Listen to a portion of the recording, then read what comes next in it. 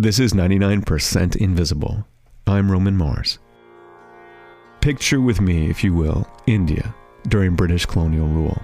Let's say around the year 1865. Picture a government office in Bombay, as the city was then known. 2 British officers are discussing an uprising that has been challenging Britain's sovereignty over the subcontinent. It's May, the hottest month in India. Temperatures have soared to over 100 degrees Fahrenheit. The officers are sweating. There's no air conditioning, of course, but they have a servant who brings them 2 ice-cold drinks. The officers take sips of their drinks and swirl the ice in their glasses. And at this moment, these cold drinks, dripping with condensation, feel like a small miracle to these colonialist wankers. But actually, the ice was a kind of miracle. That's our own little miracle, Sam Greenspan. Because in 1865, no one had refrigerators. It wouldn't be for another half century until they started appearing in the US, let alone India. Think about the ice in those officers' glasses. If you were to zoom out from those glasses, and out, and then zoom in on the United States, on Boston, on a frozen lake in the dead of winter, there, you'd find men working. You see a lot of men and horses and a lot of activity going on, and then you'll see horse-drawn plows, pikes and pusher bars or poles. That's Rick Smith, amateur historian of the American ice trade. So all of these people together were on the lake harvesting ice. Workers would cut ice out of a frozen pond, haul it to port, put it on a ship, and send it on a 4-month journey to India. Any ice that British officers in colonial India would have had in their drinks would have started out on the top of a pond in Massachusetts. The tools of the ice trade varied by location, but generally it went like this. So the first step is to measure the ice. There's a small drill hole that's drilled in and a measurement taken of how thick the ice is, because it had to be at least 14 inches thick. 14 inches of ice was thick enough to hold the team of workers and horses that would be assembled starting usually the day after Christmas. The workers would come out onto the ice, clear off snow and debris, and then the horse-drawn ice plows would start to score the ice. And they would do this all over the ice until they had made a grid. A grid on the ice. They kind of make a checkerboard, let's say. Workers would use giant hand saws and ice pikes, basically big sticks with sharp ends, to break up the squares of ice so that they were floating in the water. A steam-powered conveyor belt would haul these cakes of ice out of the water, and they would go through a planer, so each cake would become smooth and uniform. Then they'd be stacked in a nearby ice house, a large wooden structure that would hold tons of ice. Ice houses often had a railroad siding, so the ice could be loaded up onto a train and freighted off to the city. If you've seen the Disney movie Frozen, the ice harvesting scene is actually pretty accurate. At its peak, ice harvesting happened on lakes all over New England, New York, Michigan. In the Poconos region of northeastern Pennsylvania, it was at one time the major industry. My father actually worked on the ice harvesting back in the 1930s and 40s and even into the 50s. This entire area of the Poconos, that was pretty much the only thing that you could do in the wintertime for work. But now it's gone. It just disappeared entirely. It's a bit sad in a way that an industry melted away, as it were. Here to also remember the natural ice industry is Gavin Waitman. I'm Gavin Waitman. I live in London and I write social history books mainly. And one of my most successful books was called The Frozen Water Trade. One edition of the book is actually titled The Frozen Water Trade, A True Story. Maybe because even Gavin's publishers thought the prospect of cutting frozen water out of American lakes and shipping it overseas sounded made up. But that is exactly what happened. Ice was being harvested from all over the American Northeast, packed onto railroad cars and ships, and sent out to the southern U.S., the Caribbean, and British colonists in India. The development of the international ice trade can be traced back to one person, a man who, by the end of his life, would come to be known as the Ice King. a guy named Frederick Tudor. He was the son of a moderately well-off Boston family. I think he'd be a very odd bloke. Sorry, I shouldn't use the word bloke, it's an English term. To meet him, I think he'd be a pretty eccentric bloke. Now, Tudor did not invent the idea of moving frozen water from one place to another. The practice actually began in Europe and South America well before Tudor's time. People would go up to the mountains and bring down ice and snow. Although Tudor might not have known about this, but he did know that New Englanders had a local tradition of cutting ice out of local lakes and using it to keep food cool.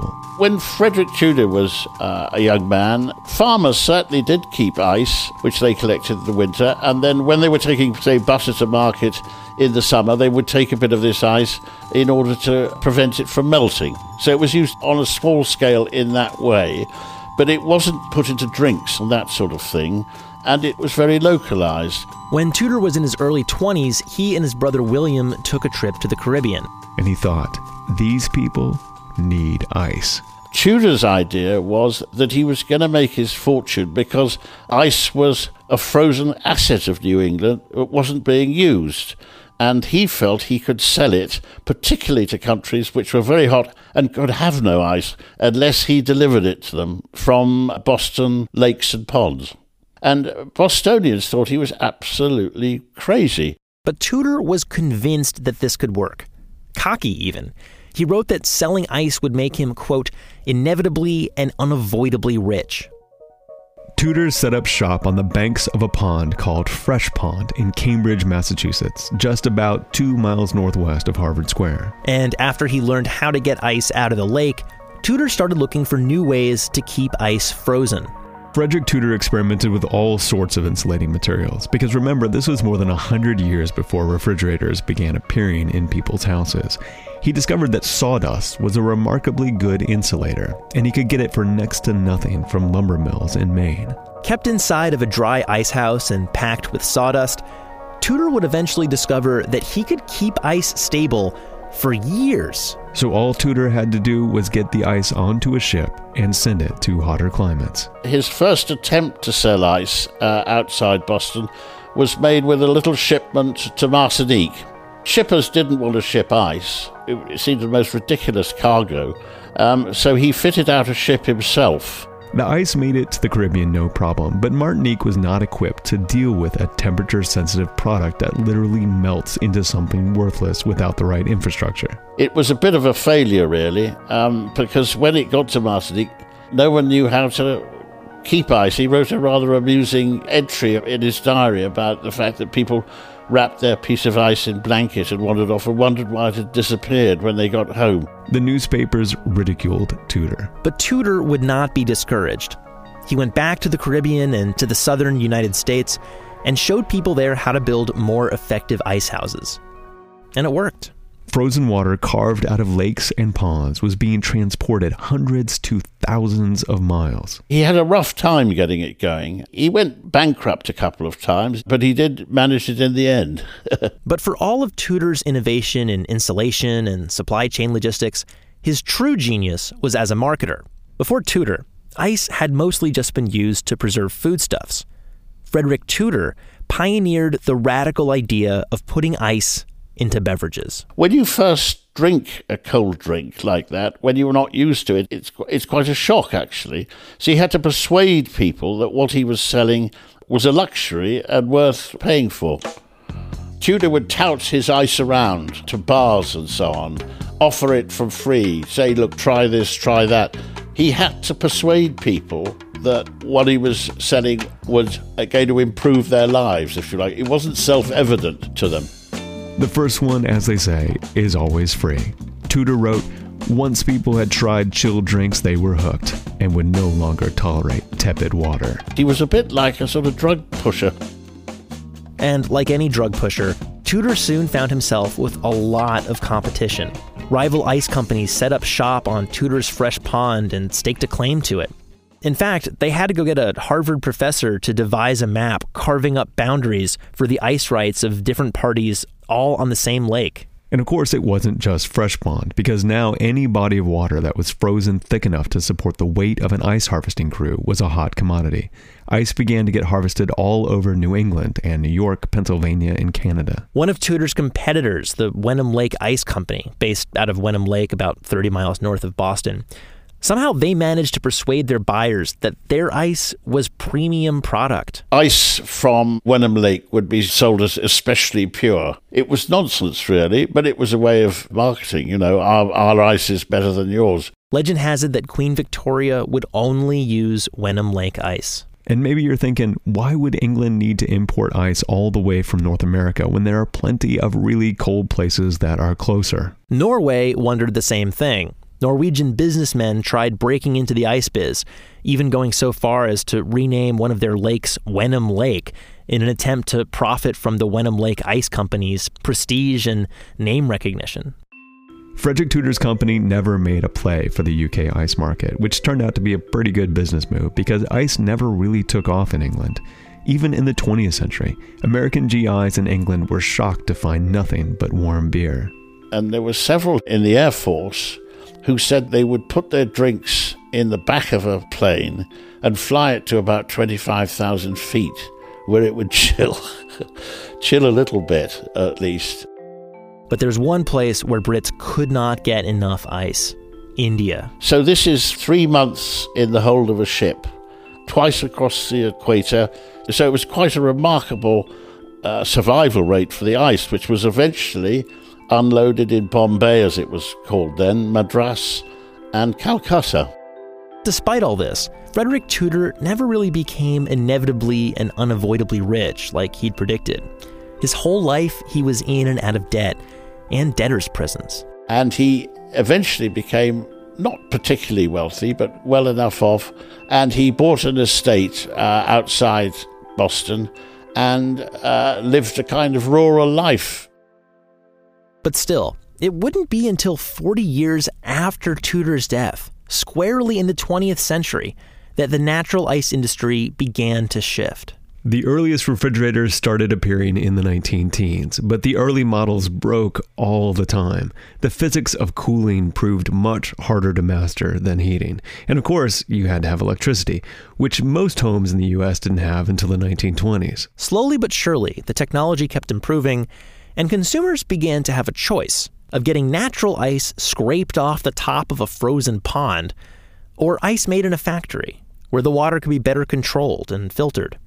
Which started to get more important because as the towns grew, as buildings grew up around Fresh Pond and the other lakes that were used for supply, sewage would get into them. It became a health hazard. And this became a great problem for the natural ice industry. And to make matters worse for the natural ice trade, the Northeast experienced a spate of unusually warm winters. The ponds that had been supplying the world's ice weren't freezing as well. The newspapers were calling it an ice famine. The supply region shifted northward, towards Maine, where the climate was colder and the water less polluted. But by then, the writing was on the wall. The natural ice trade was on its way out in the 1920s, but hung on in some places, especially rural places, until as late as the 1950s. And ice harvests still happen in some places. There's a renewed interest in the tradition. In Pennsylvania and all over New England, there are some ice harvest revivals. One. But, with some updated tools, and it's all more for heritage value. Two. All right. It's not like people are still putting frozen pond water in their drinks. Look at that. That's nice ice. But as for the actual site where all of this started, Fresh Pond in Cambridge, Massachusetts, the ice trade might as well have never existed. When I was researching this story, I stayed up in Cambridge and I went out to Fresh Pond. People were jogging round the lake and they were confronted by me, this completely mad Englishman, saying, "Excuse me, do you know that this ice used to be transported to India from this pond?" And they looked at me as if I was completely mad. So at Fresh Pond, there's no plaque or anything? No. Cambridge, Massachusetts has finally found something to not commemorate with a plaque.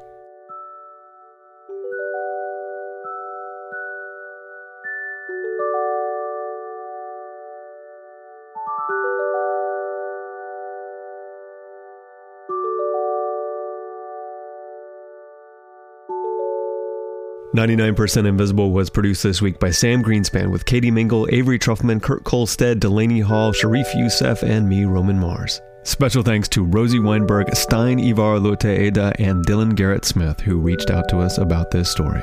We are a project of 91.7 KALW San Francisco and produced out of the offices of ArcSign, an architecture and interiors firm, in beautiful downtown Oakland, California. We often don't think of winter as a time of growth or creation, but if you think about it, it's the perfect time to create your own website because you're cooped up, you're thinking about being productive, and now Squarespace can help you do it. With Squarespace, you can take your cool ideas, your creative content, your services and goods, and you can turn them into a beautiful website in just a few clicks. This is because their easy-to-use templates are created by world-class designers, and then you have the ability to customize the look and feel and the different settings for your own needs.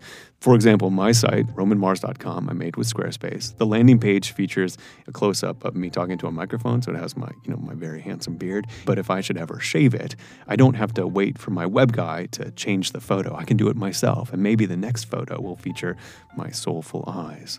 On one of the pages, I've also picked out some of my favorite episodes of 99% Invisible to share, and the audio is conveniently embedded, even on mobile.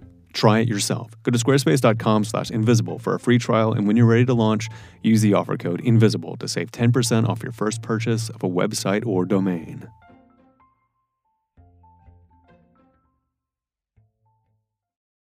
You can find this show and like the show on Facebook. The show's Twitter is @99PIorg, and my Twitter is @RomanMars. Make sure you tag me if you have a picture of a coin that you'd like to share. We're all on Instagram, Tumblr, and Spotify too. But this week, your mission is to spend some quality time with the new, beautiful 99pi.org. Radiotopia.